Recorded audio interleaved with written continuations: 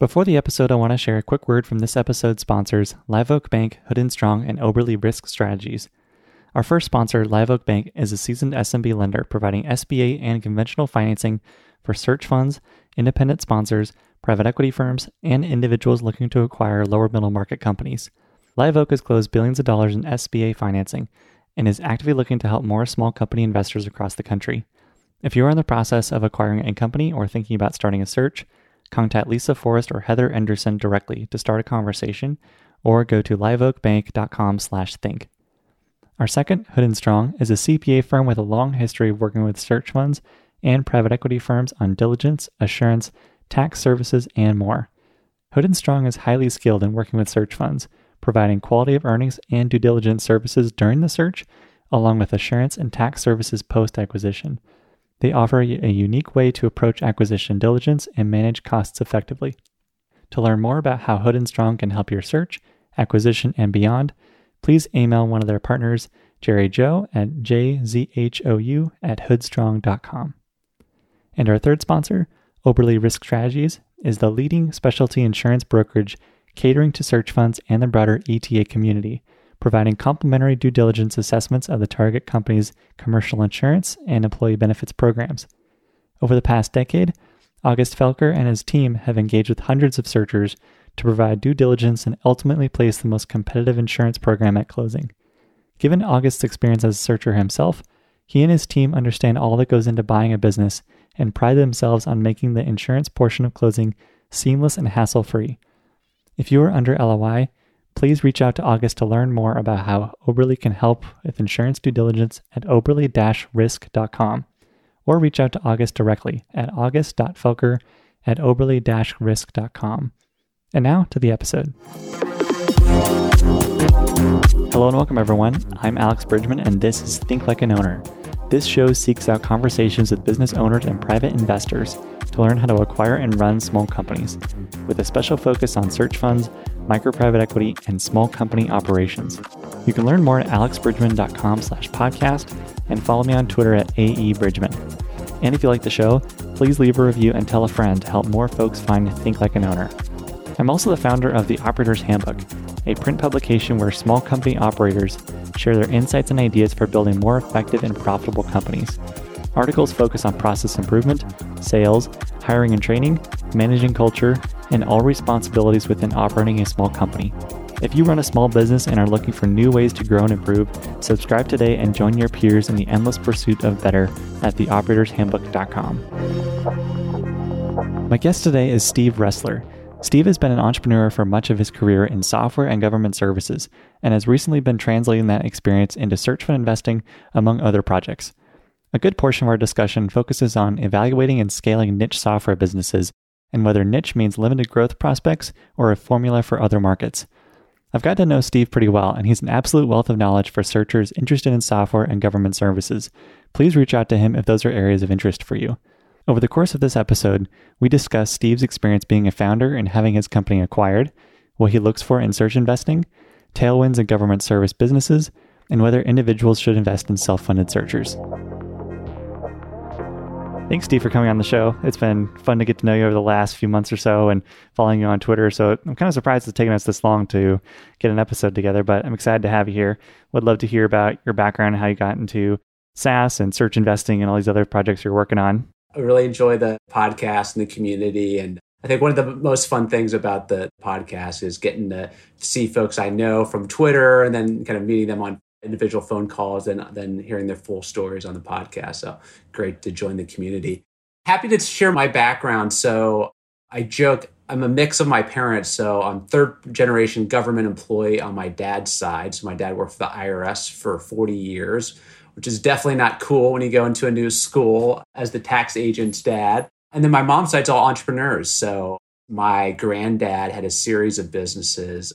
One was Maury's In-N-Out. He saw McDonald's early and kind of created his own version. He also owned an aluminum siding company. He retired in Wyoming and got crushed by inflation and created a new business, which was a fire extinguisher services businesses, which sounds like a search business I'd want to own now. And so those things kind of collided, and I kind of have a career in government entrepreneurship. So I ended up going to high school in Ohio, went to Miami of Ohio for college around the Ben Roethlisberger era, if folks are a sports fan, are one claim to fame. I went to University of Pennsylvania for grad school right away under a Homeland Security scholarship. I thought I wanted to be a professor. I had many zings and zangs in my career, but that was the original goal. I was in a PhD program in sociology. My wife's finished her PhD. We met there. She's originally from Spain and now is a professor at George Washington University. I realized I did not want to be a professor my second year when my office mate was a seventh year and said, maybe if I'm lucky, we'll get a $40,000 a year job in rural Alabama and maybe get 10 years, 7 years later. And I said, wow, that's a tough life. I'm going to go work for the government. I had to for my scholarship. And I spent 5 years in technology in government. Kind of a real fun career. I've always loved the double bottom line of public service and having an impact. I eventually left and created a company called govloop.com. So we launched in 2008. And basically the idea around that time was a concept around vertical social networks. So there was a company called Sermo out of Boston that was a social network for doctors. There was one that was a social network for lawyers. And I was basically creating the social network for government employees. And basically the idea was in government, all folks are kind of on the same team. So if you work at the city of Portland and I work at state of Oregon and you work at Department of Health and Human Services, we want to connect and learn and share. And so that was the idea of the website. It grew from an idea to eventually over 250,000 members, fed, state, local. We ended up selling the company to a software company based in St. Paul, Minnesota. It was called GovDelivery. And I joined, our company got acquired, and there were about 70 people at the time.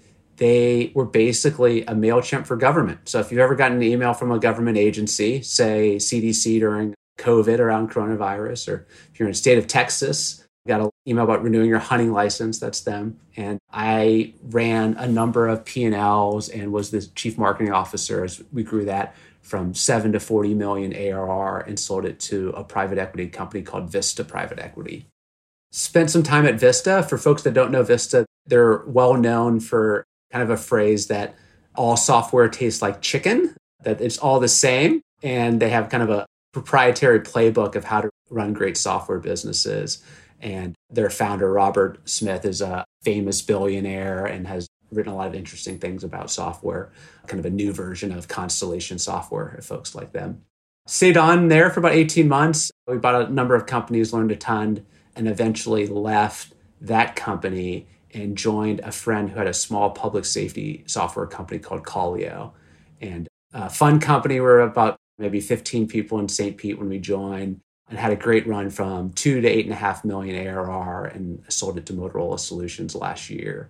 And it was just a fun ride there. So my day job career has always been technology, software, growth equity, SaaS, which you probably wonder, how does that relate at all to what we're talking about today, search and ETA?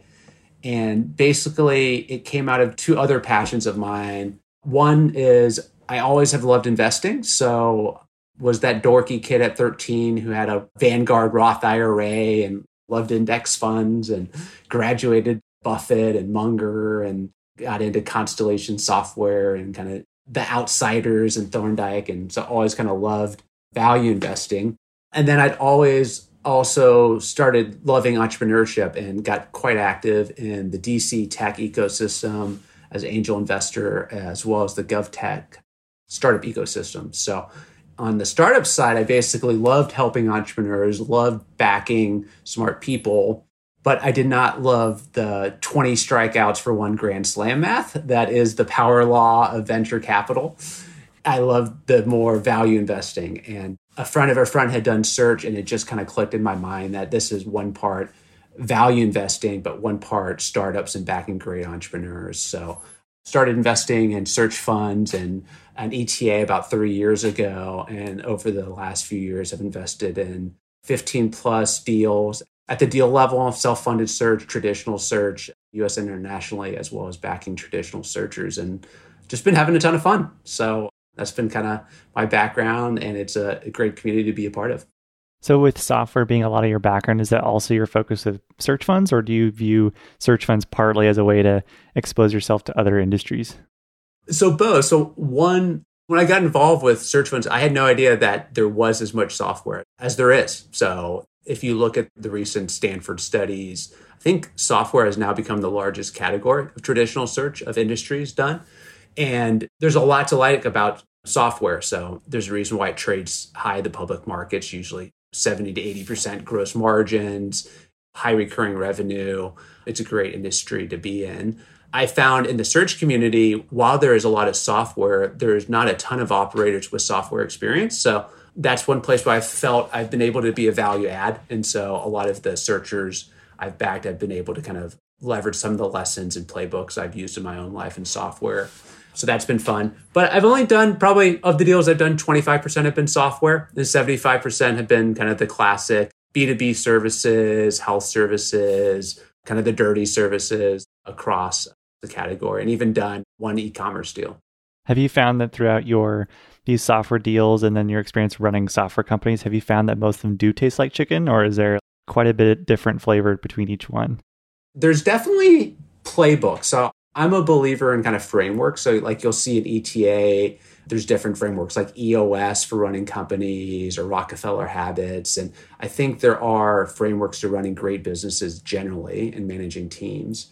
I think the same applies to software, that software has similar but different metrics they follow. So there's different metrics like the Rule of 40 and net retention and gross margins. And there's different ways to go to market and sales playbooks that I think are pretty applicable across industries. So I think there are a lot of elements that do taste like chicken. I do think in each industry, though, it helps to have, there's kind of two types of software generally. There's horizontal software. So basically software that's applicable across industries. So I think Salesforce, there's a CRM you can use that in any industry. And then there's vertical software, which is just focused on an industry. So say like Aviva does kind of a CRM just for life sciences, or there's an application tracking systems just for industries. And so I think, especially in vertical software, it helps to have that mix of software best practices, but someone that loves the sector and industry. So for me in GovTech software, I think it's helpful to have people like myself that have like done government, they know the space, they really care about the mission, and then also have those kind of chicken best practices, if that makes sense. Absolutely. When you've thought through your experience with the two software companies you were a part of that both grew substantially, and you now turn to searchers who are acquiring software companies, what kind of advice do you give them that helps scale a software business? There's a couple common items that I think folks at the search stage, when they get involved with a software company, that are applicable. They're not too much different when private equity gets involved with software. So usually the software company obviously created some product market fit. That's why they're alive and they have some sort of revenue. If search is buying it, it's probably somewhere in the 3 to 15 million of revenue. So they have customers. What often happens though, kind of the search stage when new folks come in, there's often an underdevelopment on pricing is one. So as running a small business, it can be hard to change pricing, either kind of different tiers or upping pricing. And so we often find there's a great opportunity for growth leveraging pricing. The second is usually there's an underinvestment in sales and marketing. And so sometimes that occurs because the founders of the companies are usually technical and they don't love sales. A lot of engineers, their dream software business is self-serve and you don't ever have to hire a salesperson, is a lot of folks' dreams. And so they've never built out the methodology of hiring sales reps, creating sales plans and commissions and quotas, and really building up great sales and marketing. And then the last I often tell folks to focus on, which is the same in any business, the easiest next dollars from your existing customer. So one stat you'll see in software companies is called net revenue retention. So this is how much revenue, say, of existing customers you get the next year. So if you start with $100 at the beginning of the year, after the end of the year, with customers leaving, buying more stuff, how much dollars you have. And if you're a good software business, you should be over 100%. So I always encourage folks to focus there, and that can be building customer success teams. It could be creating add-on features to sell back to your base as well. And like all these things, it takes time. So in a lot of it, the first 6 months, you're just getting in the seat and meeting the team and building buy-in. And then part of the journey is then creating the strategy and playbook for the next 6, 12, 24 months. I'm curious, what's the most kind of niche or unique software business you've come across?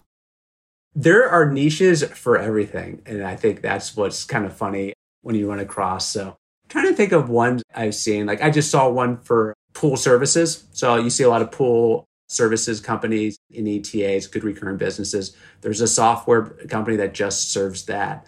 You'll see in government, where I've done a lot of my work, you'll see different versions of the same software just on population size. So there might be a budgeting software company that's focused on cities over 1 million population. And then you'll find another company that all they do is focus on cities only 10,000 population and below in X state that has this one compliance regulation that you need a specific feature. And so it's interesting how niche the businesses can grow. And I think as an entrepreneur, you're trying to find that nice middle where you want a big enough addressable market that the business can grow. So, hey, if you're selling to left-handed guys named Steve that live in Ohio, there's probably not enough of us to build a big business. So you want a big enough addressable market, but at the same time, you want it focused enough that you can reach customers in a cost-effective manner, where sometimes if the market's so broad, it's hard to know how to narrow down and focus. I'd love to dive into that just a little more and hear your thoughts on, is there a dividing line where a company is too niche, too much like the kind of the bait and tackle shop that it cannot grow, versus one that maybe they only address left-handed guys named Steve in Ohio, but there's like an opportunity to expand to left-handed guys named John or something else, some other like similar related business that could expand? Or I'm rambling here, but where do you think that dividing line goes? I think you're thinking about exactly the right way. So some markets are small, but have clear expansion. So like a total addressable market of say 100 million for a software company is pretty small. If it's like say 50 to 100 million, but sometimes there's clear adjacencies next door. So, hey, you're selling to pool services, but hey, the same technology is applicable to lawn services or go an extension. If you're doing venture-backed or going for a large economics, you're usually looking for $1 billion plus on the TAM size. It's kind of one common framework to use. So I'm of the believer that you can usually grow the TAM. So if it's small, I'm still open to investing as long as there's an entrepreneur in there that kind of has a vision around it. And it's a clear adjacency that is easy to get, because sometimes the adjacency is so big that it could be quite expensive, and that doesn't kind of work in a search model. So for example, if you say, hey, we're big in the US, but we really think we can go to Europe, well, that's usually a pretty expensive to go internationally for kind of bootstrapped or self-funded companies going internationally, even though the addressable market's there. It's hard to cost effectively do that often. Yeah, that makes sense. I'd be curious to hear a little bit more about your experience getting into search investing. So if you think of the first probably 6 months of trying to build connections and meet people and learn how search works as an investor with the intention of making this a substantial role within your own life, how did you approach those first 6 months and what did you start doing? I mean, the good news is I feel like there's some foundational literature kind of in search, and that's where I really started. So I started with, they call it the Harvard Red Book, The Guide to Buying a Business. I think it's a great primer. Then kind of went to the Stanford study, and then they obviously have the European version of the study too. I think those are a lot of great data and information there. I actually found podcasts were like a great way to get learning too. So there's a number of ones. Chicago Booth has an ETA podcast. Obviously, your podcast covers not just search, but lower middle market, but you've got a lot of great folks that have been on this podcast. So really for me, I just started by learning and listening. Then I started getting active in communities. So I was pretty active on Search Funder and Twitter. What I love about this community is people are pretty open to taking phone calls too. So I keep a track of it. I've had 500 plus phone calls, I think, in the last 2 years, talking to searchers, investors, people in the space. And that's how I do a lot of my learning. So I think people learn in different ways. One of my favorite things is just to talk to other smart people and hear lessons. And this community is so giving. That's how I learned a ton. And then I think for me, it was trying to figure out, hey, where do I even get started? So for me, what I kind of found in traditional search investing, it can be an expensive proposition for an individual investor. So generally, a unit would be $40,000, and the pro rata of that on a deal can be, say, 250 to 500K. So let's just take a round number of 500K. If you're trying to get a diversified portfolio of 10 searchers, that's $5 million. It's a lot of capital to get a diversified portfolio. And so my kind of first kind of learnings were like trying to do that and say, hey, that's tough to do. I can't do that. And for me, I'm like, buying a half unit of one searcher doesn't feel like a diversified enough approach to this category. And so what I did next is I actually think what I recommend a lot of folks, I joined as a small LP in a couple search fund of funds. So I still recommend that's a great way. If you're interested in investing in search, join as an LP. So the first thing I did was join as an LP of Footbridge Partners, which is a great group. I think you've had Greg on the podcast before, Greg and David. And that was kind of how I got access to the category and really started learning a ton. And then as I did more there, I started getting reached out by some individuals around self-funded. And honestly, I didn't even know self-funded was a thing because you don't hear about it that much in the literature. And so I think one of the first deals I did was a Stanford grad who'd gone to Bain who was looking to buy an Asian food wholesaling business in Austin, Texas that had some interesting tailwinds. And man, this feels a little different, but it's got a lot of great things going on it. And I could write a smaller check into it. And so I started getting quite active in the self-funded search community as well, which was a ton of fun. What I found in that world was there was not a lot of information documented about how that world works, what are the terms, how does SBA work, et cetera. And I ended up doing a webinar at Search Funder, which at the time they said was the largest webinar they'd ever done on tips for self-funded searchers from an investor, kind of laying out some of what I was seeing from the market of tips and tricks. And that kind of opened me up to the whole self-funded search ecosystem and 7A loans and different approaches there. That was a lot of fun. So it's kind of the journey kind of unravels, as you can tell. As I was doing self-funded, I started meeting some traditional searchers who had already raised and had really interesting deals that had small equity gaps. And they would want my expertise generally because of it being related to software or government services or just growing fast businesses. And so I did a few of those, and that was fun. And then last, which I've been doing lately, is I joke to my wife, I've never used the fact that my wife is from Spain as often as I have in the search community, because there is the Spain search mafia. A lot of the search in Europe comes out of Spain. So I've ended up investing kind of internationally as well. And it's been really fun. And search is really just exploding across the globe. So invested in deals in Brazil and Korea, South Korea, and Hungary, et cetera. And so that's been really cool to see the progression of search.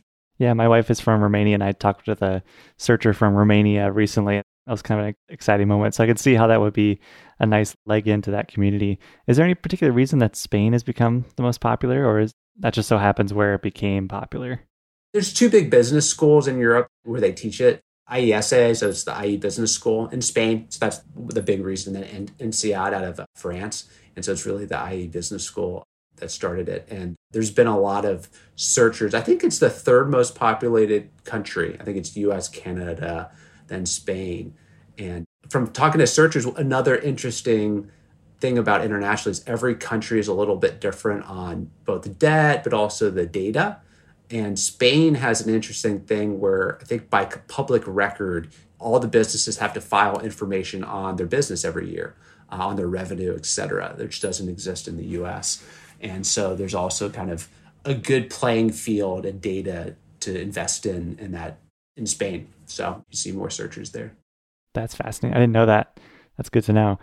As you've gone through search investing, how did you start to establish kind of your own best practices as an investor? One key part of the journey was early on, one of my good friends in DC, a guy, Alex Mears, we started kind of investing together, and his career path was one of these guys that makes you feel bad about your career. He was like Harvard, McKinsey, Blackstone, left and joined the military for 6 years, and then Bain and Carlyle. And so he's really got the private equity thinking. So what I find I like about kind of folks who've done private equity is there's a methodology of looking at deals, of how you model deals, how you look through the characteristics of deals, how you model base case, upside, and worst case. And so I've learned a ton from working with him, looking at deals. I kind of have the entrepreneur hat on. So I've been in the seat, know what it likes to be an entrepreneur, can see growth paths and moves, and then learning from him around how to look at businesses. So that's been a really good combination for me. And partly him being a military vet, we've backed probably 25% of our deals have been military veterans, which is a cool part about this space. A lot of military veterans in the space. And even though I'm not a vet, which USA lets me know every year that Homeland Security does not count as military, I do have a great appreciation for military service as working in civil service and Homeland Security. But yeah, partly what's been fun is the more deals you see, the more you kind of learn what you like. And for me on search, there's really kind of three buckets I look at. One is the team. So I look at the team in kind of a couple ways. One is the searcher or searchers. What's their background? Have they run businesses before? How do they think about kind of value creation? Have they managed people before? P&Ls? What's the team like under them? So sometimes on these search deals, what you find is you're buying it from an owner, but maybe their brother is the number 2 employee. So you have like 2 employees now with a key risk and they will stay, et cetera. So really trying to understand the team of the searchers, but also the team underneath. The second is really looking at the business. And I think these checklists that are in the Harvard book or the Stanford study on great businesses, there's a reason people use them. They're great checklists. And I've tried to create my own versions. And I kind of usually end up going back to their checklists of just recurring revenue, low customer concentration, tailwinds in the industry, all really do matter. And I think part of the reason they matter so much is any business transition is tough. As someone who started a business from scratch, it takes a lot of will to get something going and alive, and handing it off to a new person is always going to be risky. So you want all those things going for them. And then the last, I basically look at the deal. What's the deal of buying the company? What's the price they're paying? What's the seller note? What are the terms? I look at what's the structure for the investors, both from a levered and an unlevered return. And just putting those all together comes to kind of a framework of approaching the search deal. And it's one of those things you get better over time, just like I think searchers do. The first deal they look at, they might get a little deal heat and everything looks good. The first time as an investor, you look at a search deal, you get excited. But by looking at a number of them, you start getting a sense of what's okay, what's good, and what's great. Absolutely. And I know in conversations with both you and Alex that government services is kind of an area that you've also focused a little bit of effort on. I'd be kind of curious to hear what kind of businesses fall into that category and what are some perhaps interesting tailwinds for government services. We both really love government. A couple of things. I think one part I like about it is a lot of people don't. A lot of people just hear the word government and they want to run away. They think of long sales cycles and complaints with the government. And I feel like almost that's a moat. And then really government's a huge part of the economy. I mean, I don't have the stat in front of my mind, but federal, state, local government, K-12 schools, it's a really big sector with a lot of subsectors into it. And so when I say I'm interested in government, that's really a range. It could be the classic, I think it's in one of the search books about the mosquito repellent company that only sold to government. It's kind of taken a dirty services businesses, but a great customer base in government. And why government can be a great customer base is, one, they're sticky. They can be hard to get in, but they stay with you. 2, if you're doing a good job, they'll give you more work. So there's great upsell opportunity. 3, they pay their bills and they'll go out of business. So selling to small businesses, they do go out of business or have problem with payment. Government pays their bills. And then the last is they'll tell their friends. So in other sectors, if you do a great job for a client, say you're doing a great job for Pepsi, Pepsi's not going to tell Coke that they're using this great vendor. But in government, if you do a great job for the city of Seattle, they'll tell their friends at King County in Washington, who'll tell their friends at the state of Washington. So I like those dynamics in government.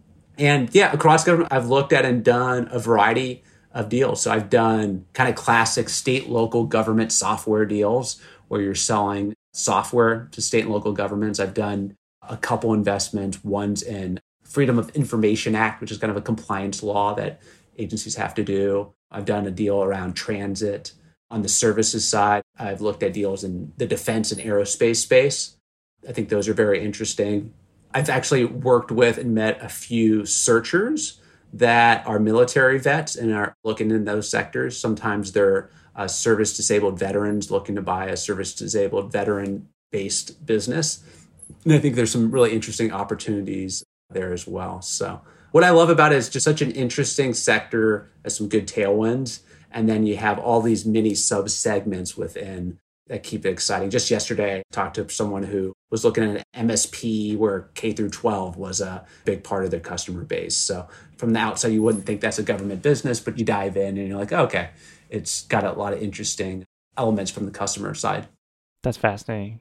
And also, as search has become more popular, there's more and more searchers these days, but there's also more and more investors, especially individual investors, as we both have experienced a little bit of outreach from folks who are looking to get into investing in searchers and want a little bit of advice. Do you think investing in self-funded searchers is for most people? And earlier you mentioned that most people should just become LPs of someone else's fund, but is there a kind of character or avatar of an individual who direct search fund investing might fit for? I do get a lot of those calls too from investors trying to invest in the category. I think it goes a little bit about what you want to do and what you want to accomplish out of it, which can really vary. And I think it's pretty similar to investing in startups, where there's a lot of advice around investing in startups. So I would say if you're from the outside and you want to just invest in the category, you read the Stanford studies, you hear there's great returns, you like the diversification from the public markets, I think probably the best way to do it is to be an LP in a fund, get some diversification. Like any asset class, like paying a GP to do it is usually worth it, just in the same way it is for real estate and others. If you're looking to roll up your sleeves a little more, so some folks I talk to, they're in it because they love small business. They're looking to kind of do something in addition to the day job where they're a little bit more hands-on. I've seen some investing where maybe they'll partner with a college friend or a coworker or someone really in a trusted circle and invest in buying a small business. I think that's a really interesting opportunity. So kind of high trust, if that makes sense. And I think that's a really interesting, compelling opportunity. Obviously, more concentration with that approach, but I've seen that where 2 or 3 college friends, one of them goes in to be the CEO of the small business, the other 2 are kind of active chairmen. I think that's a really interesting approach. And then I think there's kind of the approach of what do you do if you're in the middle, which is kind of like, hey, I'm interested in self-funded search. How do I get involved? Writing some checks. I think like anything, I think a lot of the advice and say like Jason Calacanis' book about angel investing is a good one where there's a kind of couple rules of thumb, which is one is it takes time to build really good deal flow. So usually the stuff you see at the beginning is you're seeing it for a reason. So taking the time to invest and learn in the ecosystem. I think Calacanis in his book says, try to build a diversified portfolio. I think that makes sense here as well. The third, I think understanding the dynamics of you are in self-funded search as an investor, signing up for a few things. So I wrote a post on Search Funder about this. SBA requires 2 months of your bank account as an investor in a deal. Most of these deals, you're getting K1s. If they're done as LLCs, you get K1s every year where you're liable from a tax perspective for your proportion of the earnings. K1s are often sent after April 15th, so you might mess up your taxes. So I think just kind of understanding what you're signing up for. And I think there's a lot of folks that do it well and it's worth doing. But I think just understanding it will take some time, take some diversification. You are also sitting third on the debt stack. So you're sitting behind SBA and a seller note on a highly leveraged business. So it is kind of, could be a risky item. So make sure you're doing your diligence on the deal and the business and investment. So I think it's an interesting opportunity. All the asset classes and kind of once again, I'd say the kind of the barbell theory, right? You got kind of LP get access to the class. I think it's an asset class like real estate where it pays folks who have the network and spend the time to do it. On the other side of the barbell, I think a very concentrated approach with highly people you trust, partnering with 1 or 2 folks to go out and buy a business together is the other barbell that I think are really interesting. I think in the middle, making a number of bets and self-funded folks you don't know super well, I think is doable. But I think you just have to spend the time and effort to do it well, kind of just the same way of like, you don't want to just step into angel investing in startups and do it. When you're competing with pros, you don't want to just step in without kind of understanding the risk profiles around it. Absolutely. And if you think about constructing a portfolio of self-funded search deals, is there an optimum number of investments or deals if you're going to write off your own balance sheet that you feel you need to get to at least this number to have kind of optimum diversification in your portfolio? Or like what other ways have you found that if you're constructing a portfolio from scratch, what are some kind of guidelines you've come up with? Generally in a fund they're doing, I think it can range, but 20 investments in a fund would be kind of a standard kind of fund dynamic diversification. So that's probably a ballpark here. I think you want diversification across years. So every year is a little bit different. That's the time horizon. Like in any asset class, you want diversification over years. Probably want some diversification across types of industries as well. So if I was only going to do 3, I wouldn't do 3 lawn care. I might want to try a couple different industries as well. And then across kind of different types of searchers too, might be kind of an interesting way to do it. What I found is there's a range of searchers now, which is super interesting. You have folks kind of right out of MBA, kind of from classic search schools. You have folks kind of mid-career, some from kind of those top MBAs, but some that just kind of heard about it. And then you have a lot in between that maybe didn't come from either of those classic pedigrees, but maybe they worked in private equity and they saw folks doing deals and wanted to do a deal themselves, or investment banking, or came from, we see some kind of real estate entrepreneurs moving into SMB. And so I think there's also some diversification across the different types of folks that are being searchers these days. It's pretty interesting. Have you seen any commonalities across the search deals you've done that make them successful? Is there a character type, personality type, background that helps or is an indicator perhaps of a higher likelihood of success? There's a couple things I like. So one is entrepreneurship is a journey, and it definitely is one of those things where 1 hour you're on the top of the world, the next hour the world's falling apart and you're going back and forth. And I think this entrepreneurship is even more so, right? Searching for a deal is tough. The job of a searcher is basically kind of an inside sales job. You got to find data, cold email people, cold call folks, work with brokers. It's got a glamorous title, but it's a tough grind of a job. And then when you go in and run the business, it's not necessarily the most glamorous business often. So, and hiring and firing and dealing with all the complications. So I look for folks that have grit is kind of a good characteristic that can handle the ups and downs. I think folks that really know what this world is like is key. So maybe they've worked for a company in the space or interned for a searcher and kind of have a less rosy picture of it and see, hey, this is what I'm signing up for and I want it. It's kind of like many of lawyers who want to quit their white collar job and open a restaurant, but you tell them go work in a restaurant for a month as the owner and come back. The same kind of applies here. And then I like a couple other ones, a mix of humility and confidence. It's a weird combination, but humble enough for ask for advice and listen, learn, but also confident enough to aspire leadership within your team and your staff, the people you're selling services to, et cetera. Gotcha. That makes a lot of sense. Is there something I haven't asked you that you're dying to talk about? What's fun about taking a lot of phone calls is I talk to a lot of folks early in the journey, and they're trying to understand what flavor of search is for them and what they want to do. And that's kind of a fun one. What you see these days is there's probably 3 or 4 main categories of search. And I think you need to understand what you're trying to get out of it and where your skill set lies. So the classic traditional search, I think the great pro about it is you're surrounding yourself. Usually there's 10 to 14 investors, and you really get kind of a world-class caliber of investor that you normally wouldn't get around the same table. You're also kind of getting, while it's a smaller piece of a bigger pie, you're also running kind of a bigger pie. And usually that means you're a CEO of a 50-person company or a 100-person company, and you have levers that you just kind of don't when you have a smaller company to play with. You also have more backers around you. So when you're putting your IOIs in, you have the letters that make you look stronger and a community around. I think The other approach, which is growing now, is kind of the accelerator concept. So some folks that look at traditional and like that model also say, hey, I want actually a little more hands-on help. So I don't want to kind of build out my deal sourcing for the first time or figure out how to hire interns for the first time. And so now there's 3 or 4 different accelerators like DexGen Growth and Search Fund Accelerator, where they kind of provide you that infrastructure. And so some folks love that. Hey, I could kind of plop into this infrastructure. You actually have a cohort that has kind of that fun cohort vibe. You're all on the same team.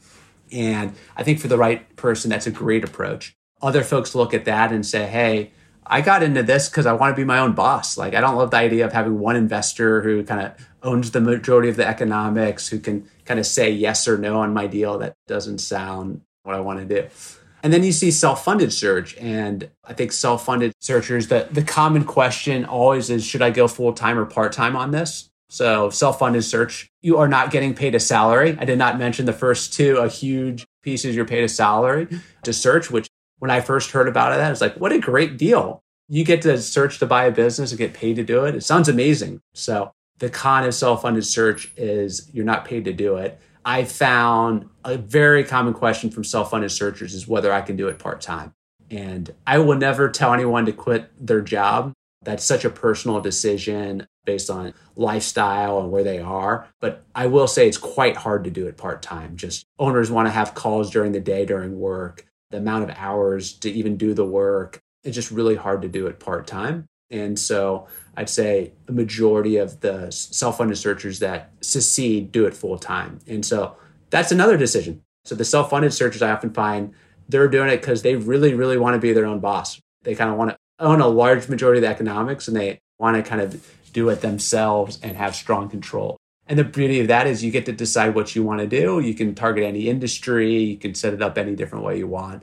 The con is what I found on self-funded searchers is there's less of a community of investors helping you, which can be a little bit tougher. And then I found sometimes self-funded searchers, they may not have seen as many deals and they don't have folks surrounding them, kind of giving them the reality check of, hey, that's a bad deal, you shouldn't do it, which kind of in traditional accelerator, there's more guardrails around it. So I always try to tell folks there's no right way. Each model has its own pros and cons. And the best thing for, I think, any searcher is what most people do in this community. They go try to talk to 20 to 30 searchers, explore the different models, figure out what resonates best with them, both personally, but also in their personal situation at the time. It's not even just usually one person. Most folks maybe have a significant other or a family. And so they're trying to make that decision in a broader context. And I think that's important to realize and think through. Absolutely. What class would you teach in college if you could teach about any subject you wanted? I've tried to do this a couple of times and I never mastered it. And I feel like it would be a good business if anyone want to do it. And I would love to basically teach a boot camp on communications for college students. And this sounds really silly, but I found in life, I probably spent a third of my work career on email. And I've never been trained on email, never done a class on email, but I feel like I've built just tips on writing great emails, how to deal with subject line headers. I'm big in spacing, line spacing and bullets. And I'm really just shocked the amount of time people spend on these white collar activities without ever being trained or taught. And to me, they're like, it's email. The second one is like conference call etiquette, and conference calls are now decreasing into Zoom calls, but there's still kind of skill set for, hey, if you're going to spend 25% of your career on conference calls or video calls, you should probably get some tips on like how to run a great meeting, how to take notes, how to prep folks, etc. So that's where I'd spend time just really teaching, look at, if we're talking college graduates that go into white collar work, where are the folks, where do you spend the most time? And I think it's almost like a weekend, 3-day boot camp, etc. from the career services class. And it's funny, I've taught this like 1-hour sessions, a version of it a few times. And I'm always surprised like how it's the first time anyone's ever almost even talked about these subjects, where people will come to me and they say, well, you can't be good or bad at email. Like some people prefer X or Y. And I disagree. I think there's a good way and a bad way to do these things. How do you be bad at email? Rule number 1, too long. Assume people skim email is number one. So the worst emails are no line breaks and super long. So that's rule number one. Rule number two is like put what you're doing in the subject line. So like, what are you trying to get out of the email? I feel like the military and a couple other industries do this well, where they actually have adjectives like need decision and brackets and then the name of the email. So it's real simple. If you take the assumption that people skim email, the subject line should be clear what you want out of it. The email should be short and clear. And it's surprising how many emails aren't that way. Excellent. Any tips for conference calls? Put everyone on mute is like the 101. Conference call and Zooms are pretty simple, which is just have an agenda, send it out, show up early. If you're running the conference call, you should be there 2 minutes early. I've been trying to teach my son this, that on time is late, and the basics of understanding how to mute everyone in the beginning. I think for Zoom and others, setting a culture around the expectation around video, I think is an important nuance, where when half people are on or half off, I think is not the tone. I think, and sometimes there's times where it's very valid not to use video, but I think setting clear expectations so everyone's on the same page. And then I think last, now that we're going back into vaccines are coming, what we might start getting to more of these hybrid environments, I think really understanding the rules of when you have like 4 people in a room on a conference call and then 8 remotely, how do you make sure it's compelling for all folks there? So there's a lot of tricks I've seen there. So it just doesn't end up being like just the 3 people in the room talking and the 8 people not in the room feel like they're getting left out. Those are excellent. What's a belief you used to hold strongly that you've changed your mind on? Yeah, so I'm kind of a startup guy is basically, I think, the main thing that defines me. And even some of the stuff I've done, like I didn't talk about, I created a nonprofit called Young Government Leaders, and I started a number of groups in college. So I've just always loved kind of taking an idea from something to nothing and really growing. And so I was a big believer in like the Zuckerberg, like move fast and break things, I think was very core to who I was early on in my career, of a person of action. And the idea is just to get going, break some things, learn and iterate. And then I think over time, I've gone to kind of a more amended version of that, which is kind of move slow to move fast. If you've ever heard that line, or move carefully and fix things is a version of the Zuckerberg line. And I found that by spending more time up front, to move slow up front really helps you speed up faster. So I think that's been a change of my mind, is trying to slow down and kind of get more buy-in up front, kind of set things in place and then sprint. So that's been a change of mine over time. What's the best business you've ever seen?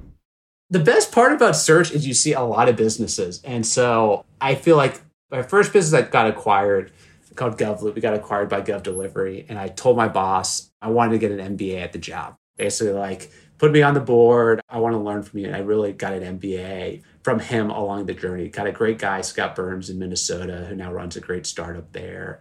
And search is the same a little bit. You get to see all these different industries where one day you're looking at MSP business, the next day you're looking at a software business, that one day you're looking at lawn care and all sorts. A couple ones that I look at are, in software, there's a rule of 40. So this is kind of a classic rule you hear in software business, which is revenue growth plus EBITDA percentage. And so you want to be over 40.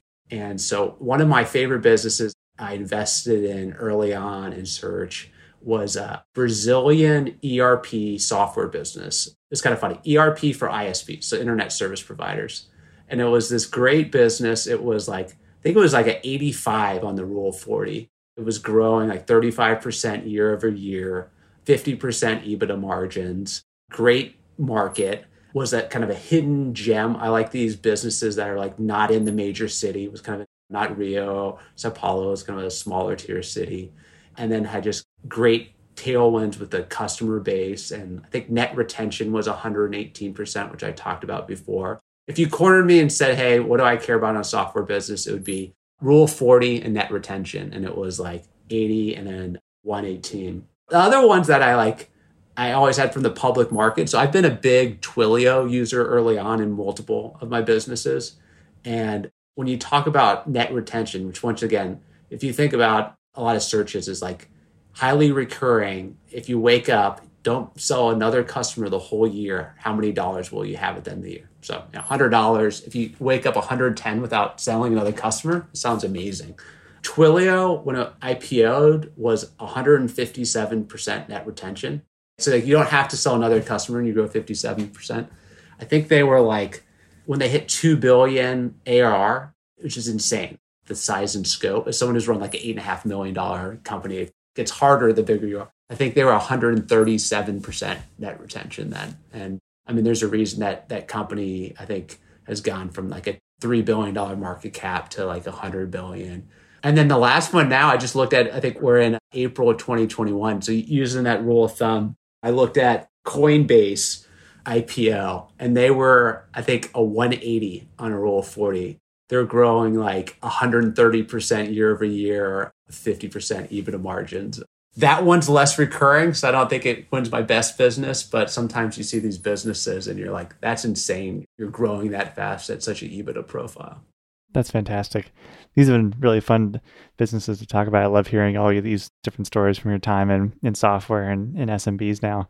Thanks for sharing your time today. I've really appreciated learning a little bit from you, and I always enjoy talking with you and Alex about search funds as well. So I'm looking forward to our next chat.